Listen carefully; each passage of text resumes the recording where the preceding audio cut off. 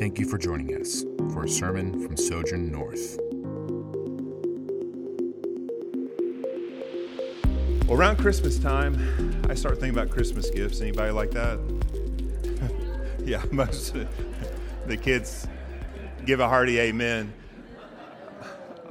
Well, I don't get into so much buying the gifts, but I like to research. So that's what I do. And this year, for some reason, I was like, I wonder what some of the funniest and most absurd Christmas gifts there are. So I've got some pictures up here and want to talk you through a few that I found. The first one, it's going to be hard for you to find because it's sold out many places. The first one is headlights for Crocs. You see the Crocs. I don't know why you would need those, but they exist. Next, we have a dinosaur taco holder. Not sure why those exist. Then we have a yodeling pickle. I don't know why. So keep that in mind for next year. This is one of my favorite, bacon-flavored lip balm. It probably wouldn't want to make women kiss men, but maybe men kiss women. So just think that in mind. Keep that in mind. Next one is the emotional support fries. I don't even know what that is. But I will tell you this. If you come meet with me and I'm holding those close to my heart, you might be a very chaotic person. So don't take offense, but that's what will happen. Two more. Next one's dehydrated water. It's just a can. Just add water, baby. And that will hydrate that water that doesn't exist. And finally, a nose pencil sharpener.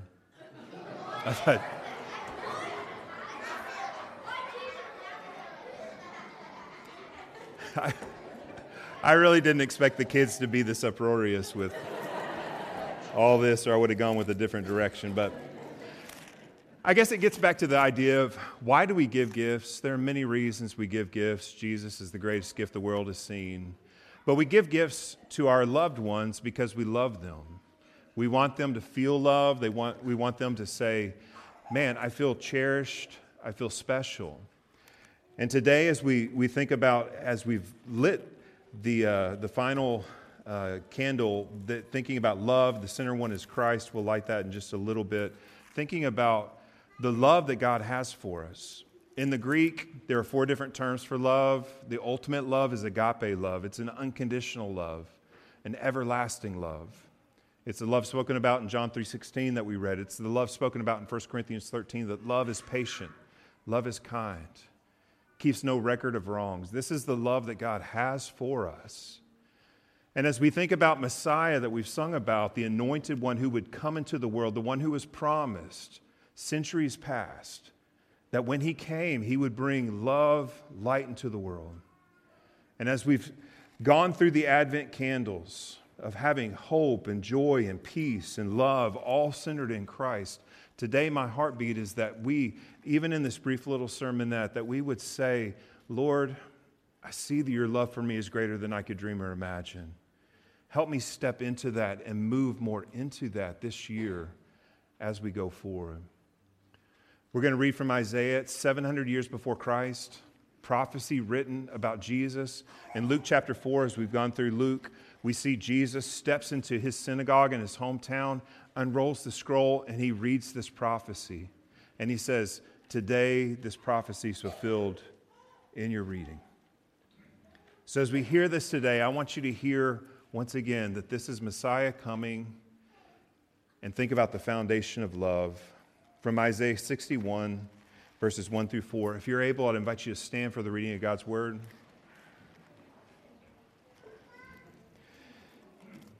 And let's hear this prophecy about Jesus. The Spirit of the Lord God is upon me, because the Lord has anointed me to bring good news to the poor, and has sent me to bind up the brokenhearted, to proclaim liberty to the captives, and the opening of the prison to those who are bound, to proclaim the year of the Lord's favor and the day of vengeance of our God, to comfort all who mourn, to grant to those who mourn in Zion, to give them a beautiful headdress instead of ashes, the oil of gladness instead of mourning, the garment of praise instead of a faint spirit, that they may be called oaks of righteousness, the planting of the Lord, that he may be glorified. They shall build up the ancient ruins. They shall raise up the former devastations. They shall repair the ruined cities, the devastation of many generations. This is the word of the Lord. You may be seated. In your bulletin, just a brief outline as we think about Jesus bringing love into the world. Love promises, love blesses, and love restores. So the first point, love promises. That when we think about a husband and wife coming to a covenant relationship, there are promises that are spoken. There are many times those promises are kept. There are many times when those promises are broken. But as we think about promises that God makes, God is not capable of lying. Every promise he has made, he will fulfill. And so when we think about the promises of God, when you look at this passage, who is God promising these things to? And the list is here. And what I want us to continue to think about, what I say all the time, is what does this reveal about the heart of God? How does this challenge your view of God's heart? So think about this. This is who God is promising this life to. The poor, the brokenhearted, the captives, those who are bound, all who mourn. I'm going to hit them again because I want you to see the heart of God again. The poor, the brokenhearted, the captives, all who are bound, all who mourn. And if you take some time to read through a gospel, Matthew, Mark, Luke, or John, we've been journeying for a couple years through the book of Luke, going section by section. We see Jesus is fulfilling this because who does he go to? He's speaking truth to everyone. He's inviting everyone, but he's with the prostitutes. He's with those who are drunkards. He's with the tax collectors. He's with those who are adulterers, and he's calling them to life, and he's filling this whole world with this loving invitation and saying, come to me. If you carry heavy burdens, come on. If you feel beat down, come on. If religion has squashed you, come to me because I will give you rest. That's Jesus. Jesus has come and he brings promises. And my question before we move on to the next point, how are you doing today? Where are you today? Are you brokenhearted? A lot of times we look at the holiday season, it's like, I'm supposed to be happy, so I put on my smile. It's all good. And I don't know if you're like me. Maybe I need my emotional support fries right now just to hold them. But the longer I live, the more loss there is in my life, the more loved ones I've lost. Holidays aren't the same, man. There's brokenness in this world. Some things are never the same. Are you brokenhearted? I am many days. Do you feel bound? That you're just stuck and you can't break free? The message to you is the same message to me, is the same message for the last 2,000 years and even before the coming of Christ. It's that God sees you, he knows you, and he wants you, and he's inviting you today. Hear this quote from one of my favorite pastors. He says, here's a welcome word for you. Jesus is not hiding in the shadows to shame or berate you. Is that your picture of Jesus, that he's just waiting, just being like, oh, I'm hiding behind this door. Oh, I see you. Shame, berate. I don't even know if that's the proper terminology, but I just use it like that. But this pastor says, get a compassionate picture of God waving you towards him by saying, are you tired yet? Your plan can't work. I know it looked like it could for a while, but come to me. Bring your fatigue, bring your frustration, bring all your wounds, bring all your guilt to me. Come to me and find rest.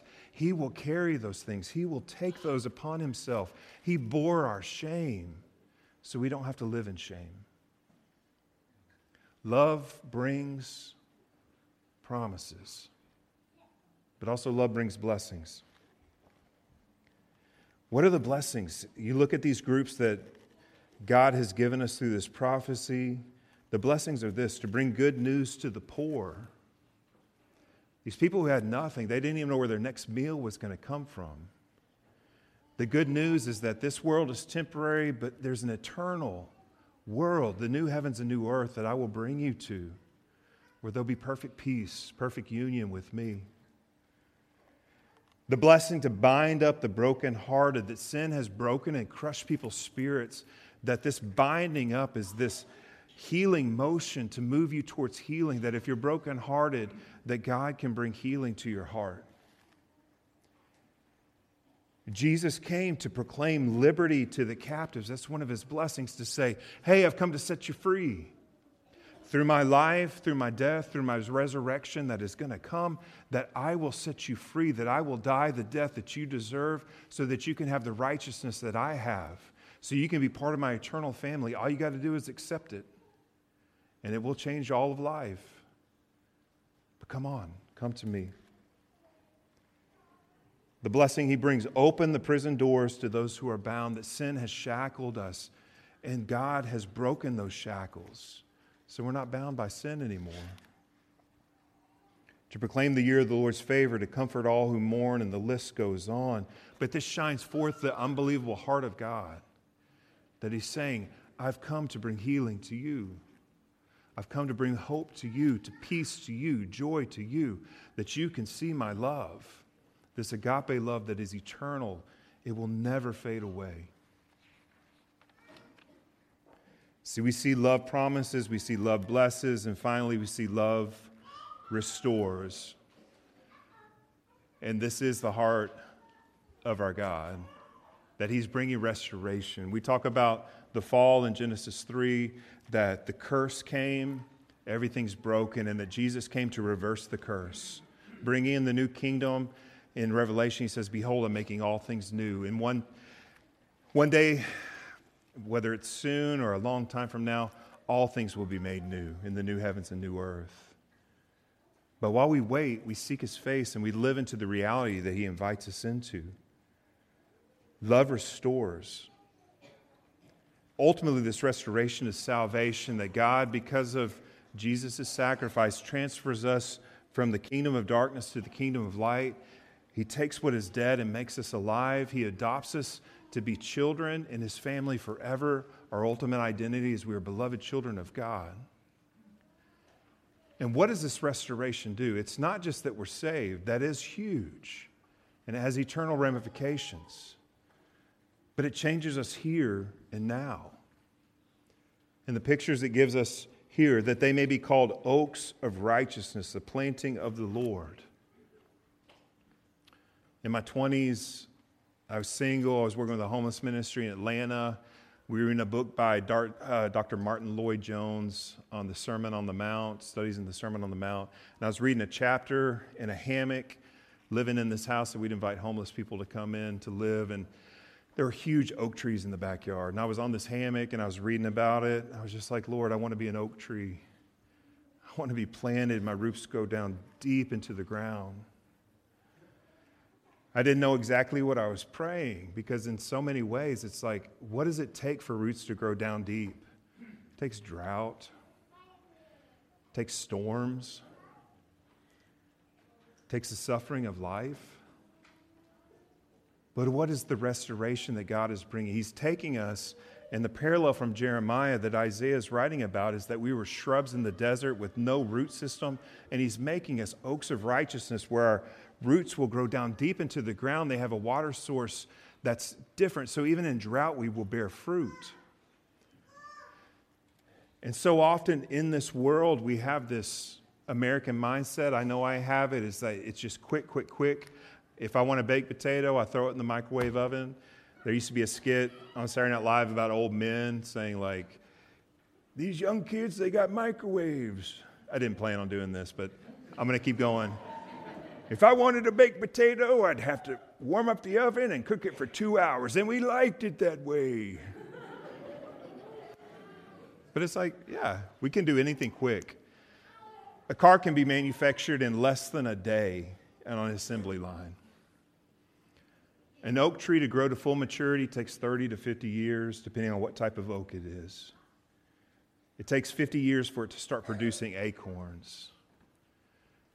We have to take the long view of what is God doing. Like, it's a long view. I'm about to turn 50 this next year, and it's like, it's a long view. Take the long view. It takes time. Growth takes time. But the invitation is keep coming. This restoration, this restoring, what are the fruit of it? The fruits of it, it's patient endurance, it's reliance upon God. It brings glory to God. And there's this sense that he says, you will build up that which is broken. And that's our calling in this world, to build up what's broken, to love the unlovable, to show and shine forth the heart of God. And so here today on Christmas Eve, as we close out this sermon, as we're going to take communion, as we're going to light candles in just a little bit and sing Silent Night, my invitation to you is this. Where are you today? Are you brokenhearted? Come to Jesus. Do you not know Jesus? Because I would encourage you, start conversations with us. It can change your life. By embracing him as your Savior, all of your life will change. All of eternity will change. Wherever you may be, there's an invitation for you to take the next step. And that's our invitation today. And as we weekly partake in communion, we're reminded again that Jesus is the light of the world. He says, continue to do this to be remembering who I am, what I did, what I'm doing, and what I promised to do.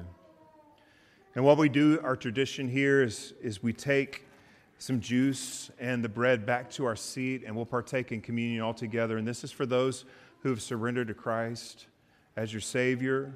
If you haven't, the invitation is just stay in your seat and reflect. And for all of us, just to listen to the words of this next song as you come forward. And remember what God has done and what he's inviting us to. Because, man, he is good. He is good. He loves you. He's got a plan for you. He sees you. He knows you. All your heartaches, all your burdens, all of it. And he wants you. And that's the invitation. So after I pray, I'd invite you to come, take these elements back to your seat, and we'll partake in a moment all together. Let's pray. Father, I thank you for your grace. I thank you for this prophecy 700 years before Jesus, before you came as Messiah to redeem the world, to set in motion this rescue plan for humanity.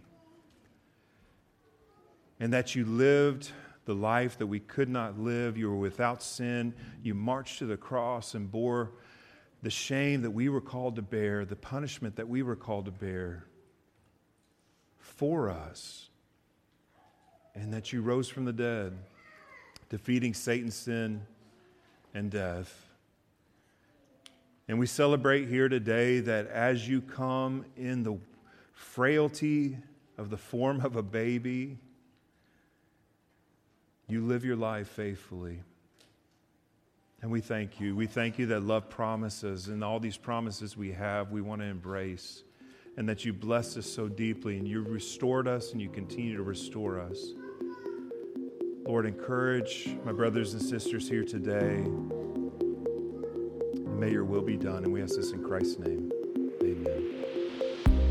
Thanks again for listening. For more information, you can visit sojournnorth.com.